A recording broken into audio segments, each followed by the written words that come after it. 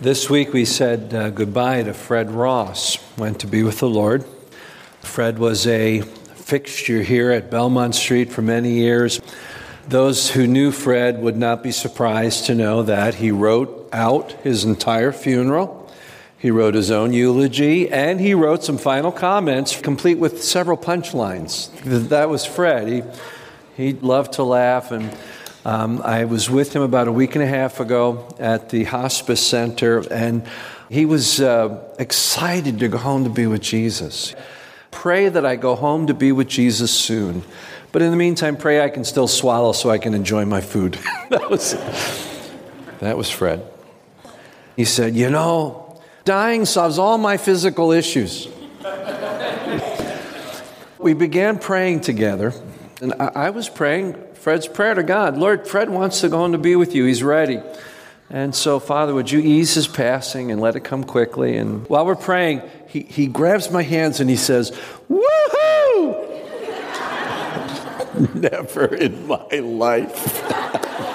So excited at the thought.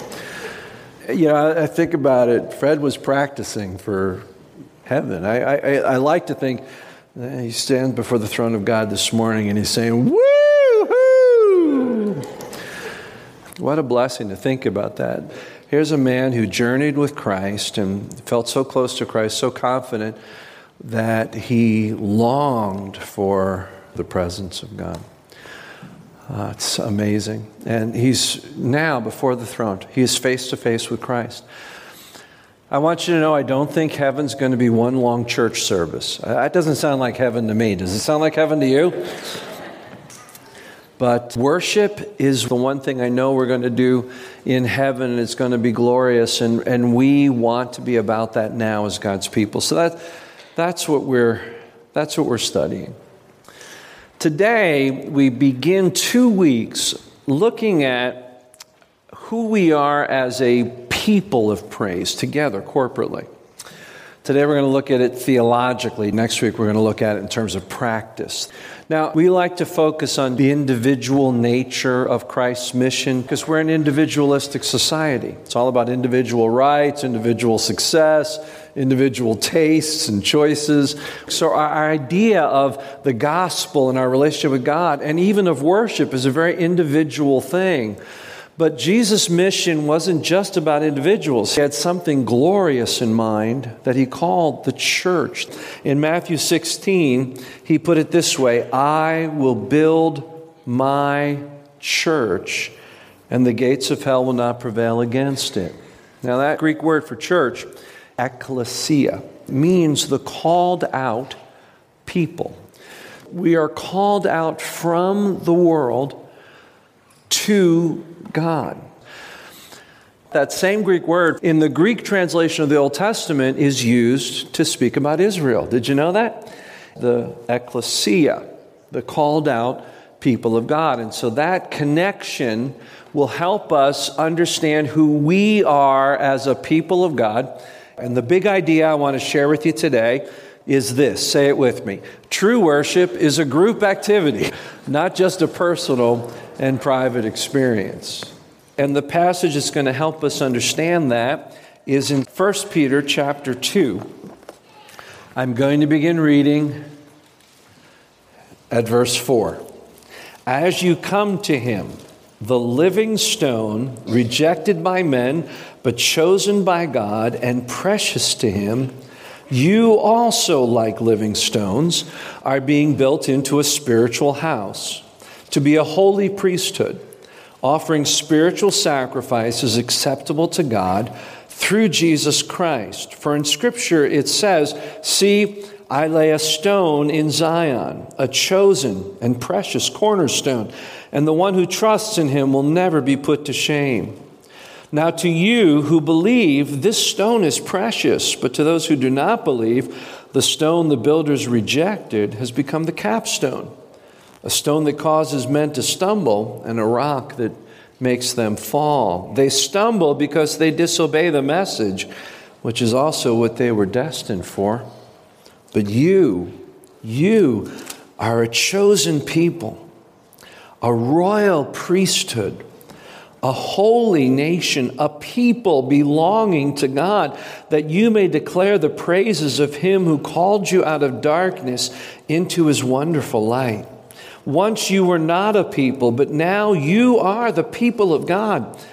Once you had not received mercy, but now you have received mercy. In a very short order, Peter lays out 5 descriptives, 5 analogies about who we are as the church of Jesus Christ. By the way, when he says you are, he's not referring to us as individuals. That's plural. It's like the southern equivalent to y'all. Up here, what's ours? Yous? We don't have a very good term for it up here. My dad pastored for a while when I was a kid in Pennsylvania, just on the edge of Pennsylvania, Dutch country. They used to refer to you and yuns.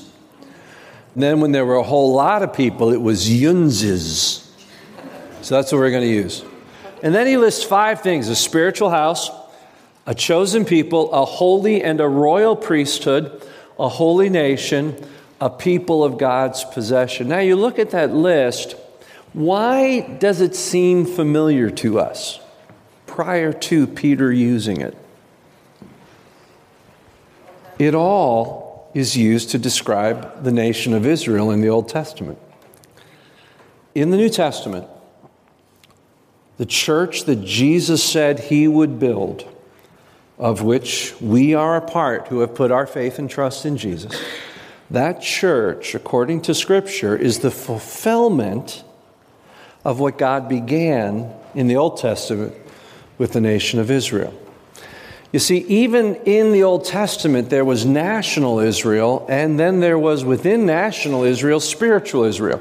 God established a physical nation on earth, and there he established a physical temple and a physical process for worship. And we learned last week in the book of Hebrews that all of that was as illustration or as foreshadowing. So there was the nation of Israel that was a physical representation just by virtue of existing of who God is, his character, and what it meant to know him and to see through their worship the prediction of Jesus, who would be the real Lamb of God.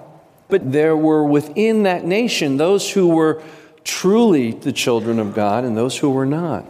There are those who are circumcised at heart. They're the true people of God. They're the true people of God. The writer of Hebrews helps us understand that those people found righteousness in the same way we do today, by faith. Abraham believed God, it says, and that faith resulted in him being counted as righteous. Whereas some people may think that a person became a child of God in the Old Testament by following the law and by being part of the nation of Israel, it has always been true that people are made right with God by faith. In the Old Testament, the true people of God had faith in the promise of redemption. Today, in the New Testament, we also are justified by faith. Therefore, being justified by faith, we have peace with God through our Lord Jesus Christ as we look back at the fulfillment of that promise. Abraham and his spiritual seed by faith looking to the cross, us by faith looking back at the cross. What that means is, as the writer of Hebrews says, we, the church today, are the spiritual seed of Abraham. We are the fulfillment of what God began through Israel in the church. And that's why all these things come forward to us and says, now in this day and age, we're that people. And so let me wrestle with some of the theological implications of this. One is, and just let me throw this at you. It's okay if you don't agree with me, but just let me make you think about this a little bit. If there has always been a spiritual people of God, even in the Old Testament, as well as the nation of Israel, and if we today are the chosen people of God in the church, as much as I respect and feel blessed by the nation of Israel, still today I feel like they represent a part of God's plan. I don't think it's appropriate to refer to the nation of Israel today as the chosen people. except those who have put their faith and trust in Jesus Christ. Because God has done something more glorious. He has made a people that are neither Jew nor Gentile, male nor female, slave nor free. He has done something miraculous that, as glorious as his work with Israel was just a foreshadowing. This is the thing that you need to understand. You are part of the chosen people of God and nothing less. Now, whether or not God has plans for the nation of Israel, well, there's a lot of opinions about that, and all of them have some merit. I've got my own opinion about that. But let's separate that from recognizing what Christ accomplished and what he intended to accomplish when he said, I'm going to build my called out people of God. And it's everything that has come before me has pointed to. Does that make sense to you? 3 observations here, really. 1, it's a plural thing. We all are this together. 2, it's the fulfillment of Israel as a people of worship and praise in the Old Testament. It's fulfilled today in us. And the 3rd thing is that every one of those things is about worship. Verse 9, say it. That you, in fact, let's say Yunzes, that Yunzes may declare the praises of him who called you out of darkness into his wonderful light. So one way to define the church is God's people existing for God's glory and praise, which is why God's people have always existed. All of these pictures of who we are is all about us being that worshiping people. So let's take them one at a time. The first, a spiritual house. You, like living stones, are being built into a spiritual house. Let's break apart this idea of living stones to begin with. You individually are alive in Christ by virtue of your personal relationship with Jesus Christ, but you are far more than that. We are to be part of something bigger. These are building stones meant to be part of a giant building project called the spiritual house of God. It's like houses today built by concrete blocks.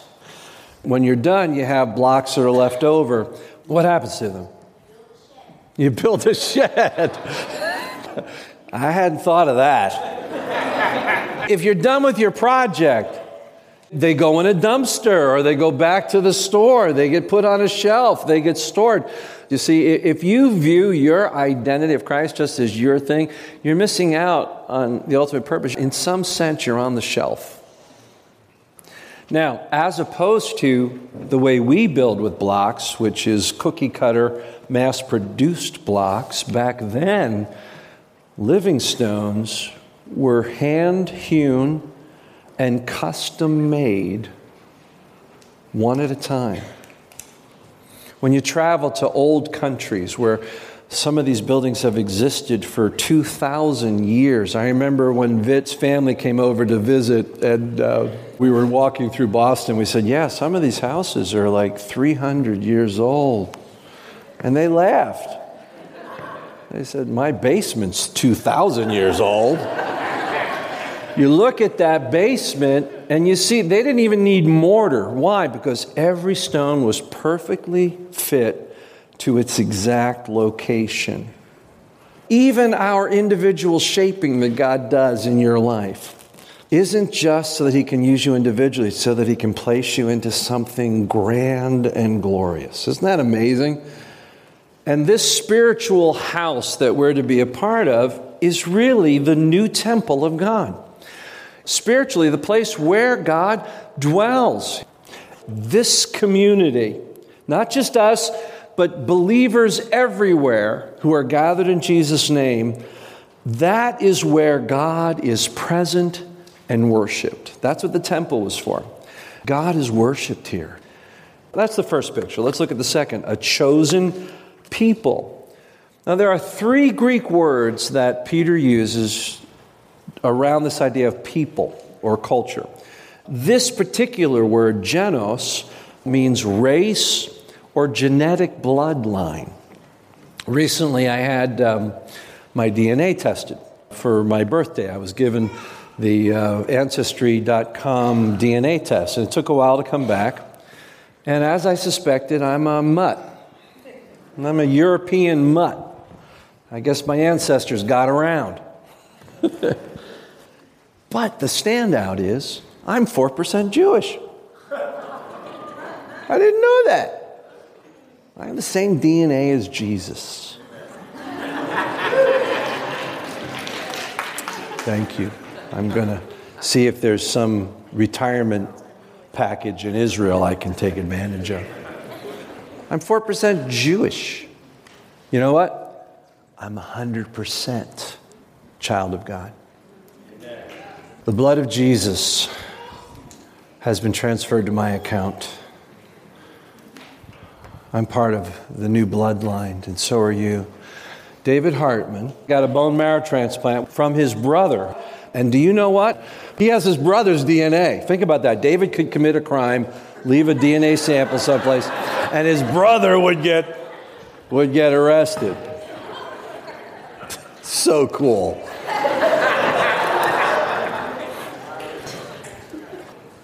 Through the blood of Jesus, God has transferred his DNA to us so that we are 100% children of God. That's what genos means. But this is God's work from first to last. He chose us. You know, there's that ongoing debate of God's sovereign election versus free will, in particular to how a person gets saved. And we think that we have to decide, did I choose God or did God choose me? As though somehow they're mutually exclusive. But in Scripture, they're not. You see, it's just our Greek logic system that makes us say, well, it's either or. The Bible's perfectly comfortable with it appears to be a contradiction to us. Fact is, the Bible says, whosoever will may come. The message for the gospel is for all. Scripture says God's not willing. It is not God's will that any should perish, but for all to come to repentance. But yet the Bible makes it clear that no one will come unless the Father draws him. And it also makes it clear that everyone that the Father draws is saved. Someone once asked Charles Spurgeon, "Sir, would you please reconcile man's will and God's sovereign election?" And Spurgeon's response supposedly was, "I don't need to reconcile friends." The Bible wants us to know that salvation from first to last is God's doing. And you know why that's important? Because that way we don't take the glory.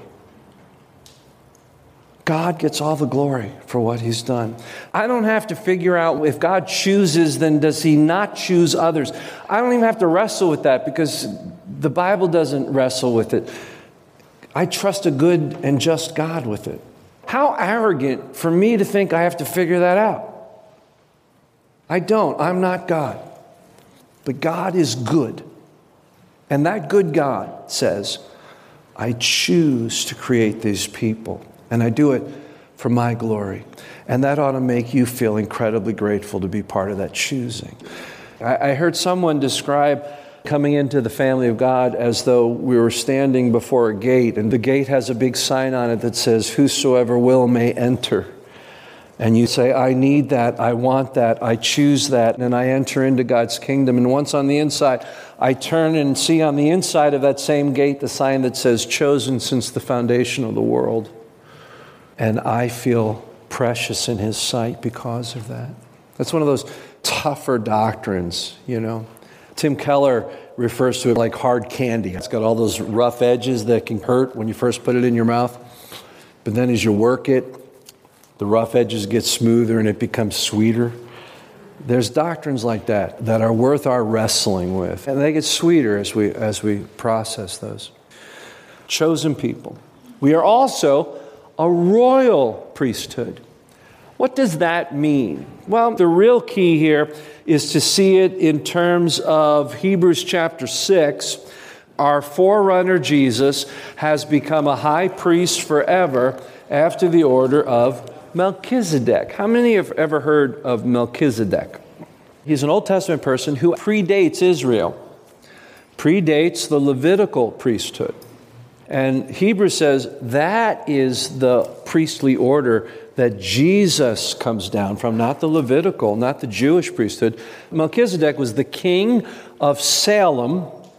Salem means peace. Melchizedek means king of righteousness. He is seen as a foreshadowing of Jesus Christ, who was the true righteous king. And by the way, Jerusalem means New Salem. And so many contemplate the possibility that Melchizedek was actually the pre-incarnate Christ, who came as the righteous king who would rule in peace. Now, if it wasn't the pre-incarnate Christ, he certainly was a foreshadowing. Jesus Christ is that king. He is also that high priest. We are part of a royal priesthood because Jesus Christ is our high priest. And we serve in his order of priesthood. And because of that, we gather these few points. We have access as priests to God's presence. Our job is to worship and serve God as priests. That's our primary vocation. Everything else is just tent making. I represent God to the world. We do together. That's what the priests, they stand as a mediator between God and man. They represent God to the world, and then they turn and represent the world and the people of the world to God in intercession and prayer. The fourth thing that we look at is we are a holy nation. The word for nation or people here is ethnos. First one was genos. This word is ethnos. It's what we get the word ethnicity from, and it means culture or a unique people. Genos is bloodline. We are genetically connected. We are part of the same race. Ethnos comes from your nationality, your traditions, your groupthink, your religious experiences, right? Think about this.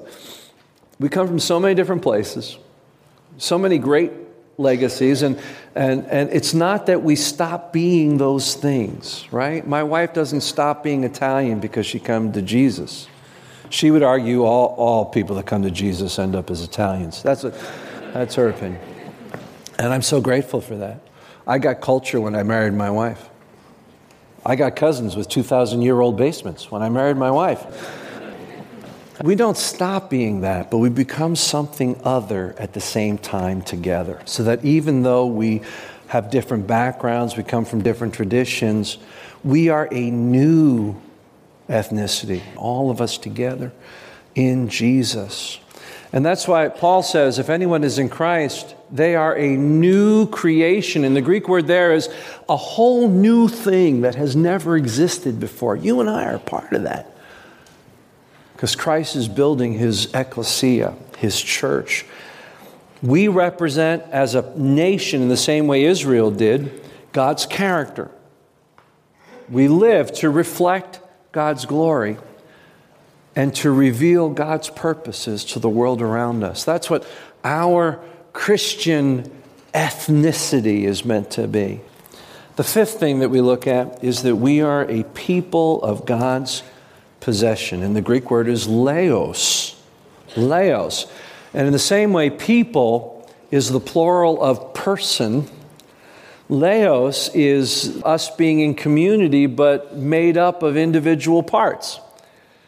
We are a new bloodline. We are a new ethnicity in Christ. But at the same time, we are individuals together. But we are God's possession. The church is the object of God's greatest affection and delight. The word here means the type of possession that you put on display. Vitalina and I have been married for a long time. We're thinning out. We've got 39 years of stuff. We have things that are precious to us, but they've been in storage. We bring them out once in a while. We look at them. But there are other things that we own that are so precious to us, we give them a prominent place for guests and visitors to come and see. The painting over our fireplace in my office has a great memory, and it's there intentionally on display so that when people come into our house, we can tell the story. When the Bible refers to you and me as God's possession, that's what it's referring to. God so loves his ecclesia, his bride, his church. It has the primary place of honor, where everyone can see it and where he can stand and say, isn't it magnificent? Look at it. There's a story behind that. Let me tell you the story of love and redemption and sacrifice that led to this. Look at this people. They are my prized possession. I love them. They give me pleasure and glory. That's who we are. That's who we are to God. I love that. We all long for value, for acceptance, and for meaning. And our world tries to create a false sense of that by what we call self-esteem. The logic is if you feel good about yourself, everything else will follow. And so book after book is written to help you feel good about who you are. And the most famous of all is entitled, I'm okay, you're okay. The problem is, we're not okay. The whole idea of the Christian message is that I don't become okay just because I convince myself I'm okay. By looking in the mirror, as a Saturday Night Live character did, saying, you're smart enough, you're good enough, and darn it, people like you. Because in our heart, we're not okay. There's a brokenness. And the gospel fixes that. Here's the thing. We want to really find our esteem. It's not about self-image. It's about God's image in us. And when God fixes that, we find our ultimate value. We find acceptance into a great people of God. And we find meaning because we live for God's pleasure and glory. We become far better than okay. We become God's prize possession. And then he goes on and he wraps it up with verse 10. And let's say this together. Once you were not a people, but now you are the people of God. Once you had not received mercy, but now you have received. We who could never have become what we are together because we're from so many different places, so many different experiences, different ethnicities, different bloodlines. We would never sit here and choose to be this group together except that we have all become a common people in God. We have received mercy. And not only were we not a people, now we are the people. I love that. Several years ago, I was watching a live broadcast on C-SPAN of the dedication of Billy Graham's library in Charlotte, North Carolina. And the reason why it was on C-SPAN was because 3 presidents were in attendance. Jimmy Carter, George Bush Sr., and the sitting president at the time, Bill Clinton. I mean, these 3 men were each in turn the most influential and powerful and arguably the most important person in the whole world. And at some point in the dedication, a music artist by the name of Ricky Skaggs, anybody know Ricky Skaggs? Was introduced. And he just stood up there with a very simple musical background track. As the camera took him in with 3 presidents sitting on the stage, sang this very simple worship song, Princes and Paupers, sons and daughters, kneel at the throne of grace. Losers and winners, saints and sinners, someday we'll see his face and we'll all bow down. Kings will surrender their crown. With 3 presidents in the background. Kings will surrender their crown and worship Jesus. How big and how privileged is what we're a part of? Someday, even the most powerful on earth will be humbled. Some will be forced to bow and surrender their crowns. How grateful that we get to joyfully bow. Father, thank you that you called us out to be this people of praise. That as glorious as some of us may think our personal experience of you is, it pales in comparison to what we are to be and can be together. And so, Father, deepen our understanding of that, our commitment to one another. Let us be a people, Father, that bring you praise and delight. In Jesus' name, amen.